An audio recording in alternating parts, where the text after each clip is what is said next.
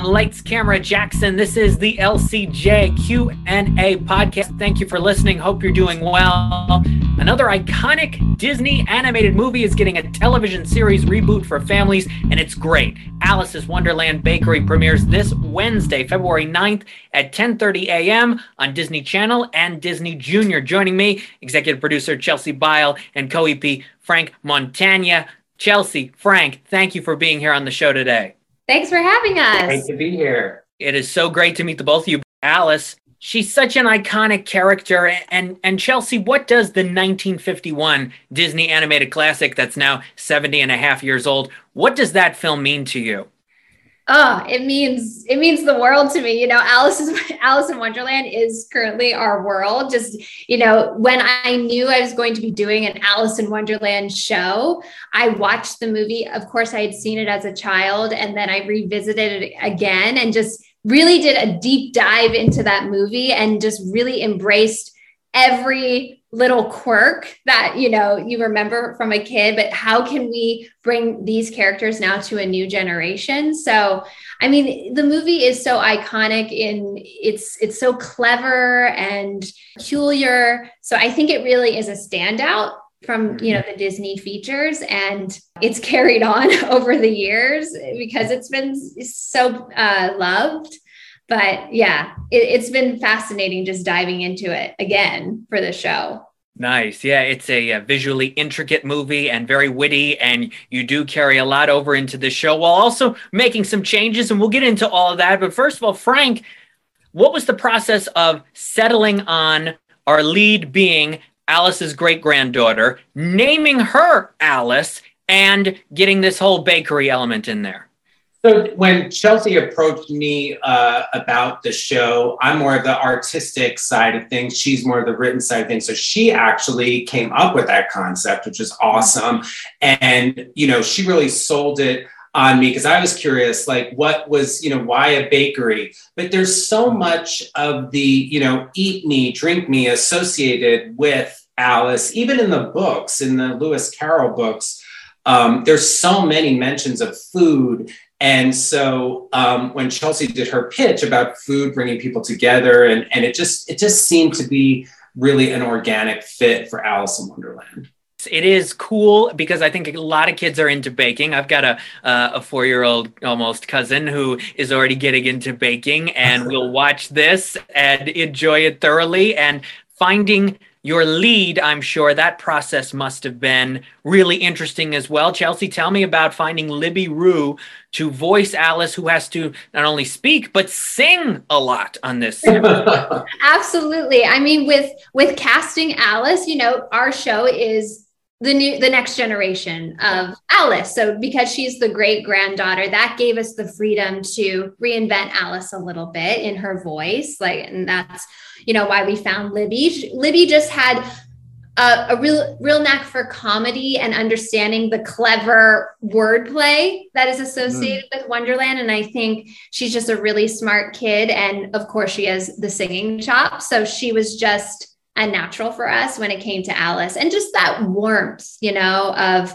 being this curious young baker, that creativity. She just had it all. Nice. You bring back the Cheshire Cat. There's an episode that I screened that is very fun involving him, but also you put some new spins on some classic characters. Frank, can you go into that a little bit from a visual standpoint and a conception standpoint of the modern takes on some of these characters? So what was really fun, just to kind of go back to what you said about Cheshire Cat, you know, in the original movie, he's such a mysterious character and he's kind of mischievous. He kind of gets Alice into trouble, but we knew we wanted him in our show. So when Chelsea and I were working with Max, who's the voice, you know, we were really trying to find, like, what would the Cheshire Cat sound like and be like. We watched the sequences in the film over and over, and, you know, he's so playful and interesting, and we cued into that part of him, right? Like fun and silly, but, you know, our Cheshire Cat doesn't necessarily get Alice into trouble, but he also, you know, might not give her the best advice. So we wanted to keep that part of him because he's such an iconic character. But as far as like, you know, Fergie, the White Rabbit, like we really wanted to keep that sort of like panicked, you know, energy of the original White Rabbit, but giving him more of a modern, more vulnerable kind of a character. And then Hattie, the Mad Hatter character, you know, we just didn't want to do just a typical, you know, character. So we wanted him to look, in his costume, it's very out there, you know, it's sort of extra because he's that kind of kid. And just to give some diversity, he is from a Japanese descent, and we just thought that was more fun for a modern audience. And the same thing with our Princess of Hearts, Rosa. Of course, we have a Queen of Hearts, but our Princess of Hearts, they're both from a Cuban background, Cuban influence. I think families will love these updates on these characters because they're so enjoyable. They're so nice.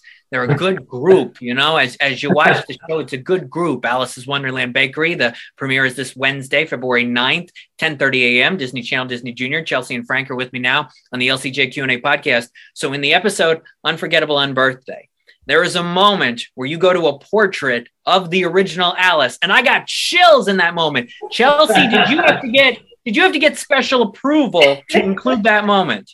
Right. No, we didn't. No. Right. Because, you know, because it's in the Disney canon, it's a heritage project. Really, we can take anything from the movie. And of course, our character designer drew that portrait of Alice.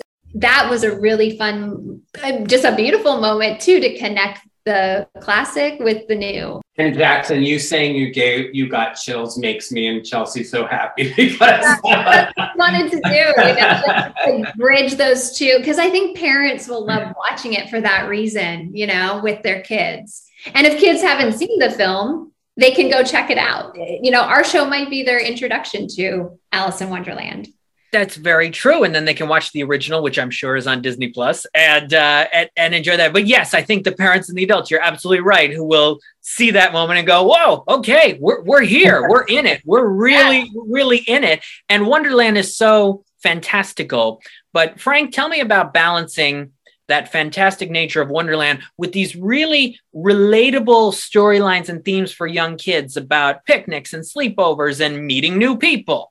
Yeah. So when we set out to create this show, Chelsea and I, we were talking about watching the movie. And when we first teamed up, we watched the movie together with our other key creatives.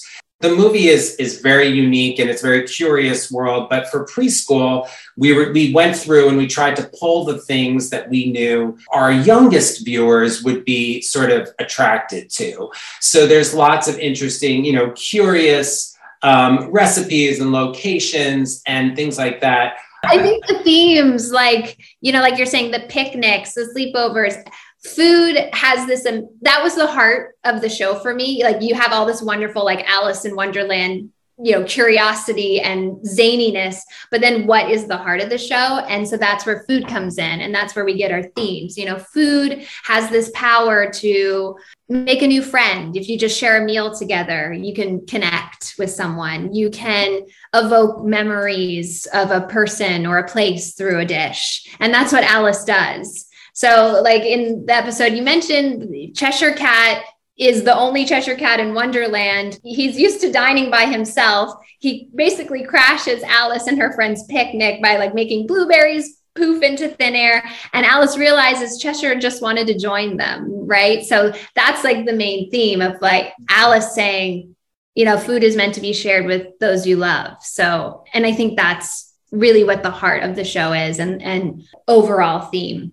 Yeah. And when we set out to tell stories, we always think of like what separates Wonderland from just your usual Disney sort of storybook fantasy land, right? And so Chelsea and I, at the beginning, were very conscious of, we don't want magic to drive the stories. Wonderland, things just are, right? It's like, if you're in an upside down world, well, everything's just upside down. Or if you grow or shrink from eating some cake crumbs, that just happens. So we always are looking for the Wonderland twist rather than the fantasy or magic elements. Gotcha.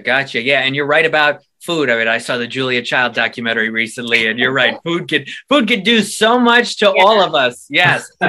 Before we wrap things up here, I got to ask you both, Chelsea and Frank, about the best unbirthday you have ever had, or maybe the best unbirthday you had while making this show. Chelsea, I'll start with you. I would say seeing that first episode in color come through. Of course, you know what? I think we got the main title on my actual birthday. So when we got the main title, that was my birthday. So that was a great birthday present. But seeing that first episode come from our amazing animation studio icon, seeing that come through and seeing the colors and just this new generation of Alice in Wonderland come to life. And then the excitement of, we get to have music and all the sound effects. It was a very merry on birthday that day. Nice. That's a nice day. Frank, what about you? My favorite unbirthday was actually 2 days before my actual birthday, and the crew surprised me by delivering a cake and this wonderful drawing behind me that our character designer drew, and Chelsea and all the gang had orchestrated this surprise unbirthday attack and coordinated with my family, and they came in with it was all very surreal. So fitting for Wonderland.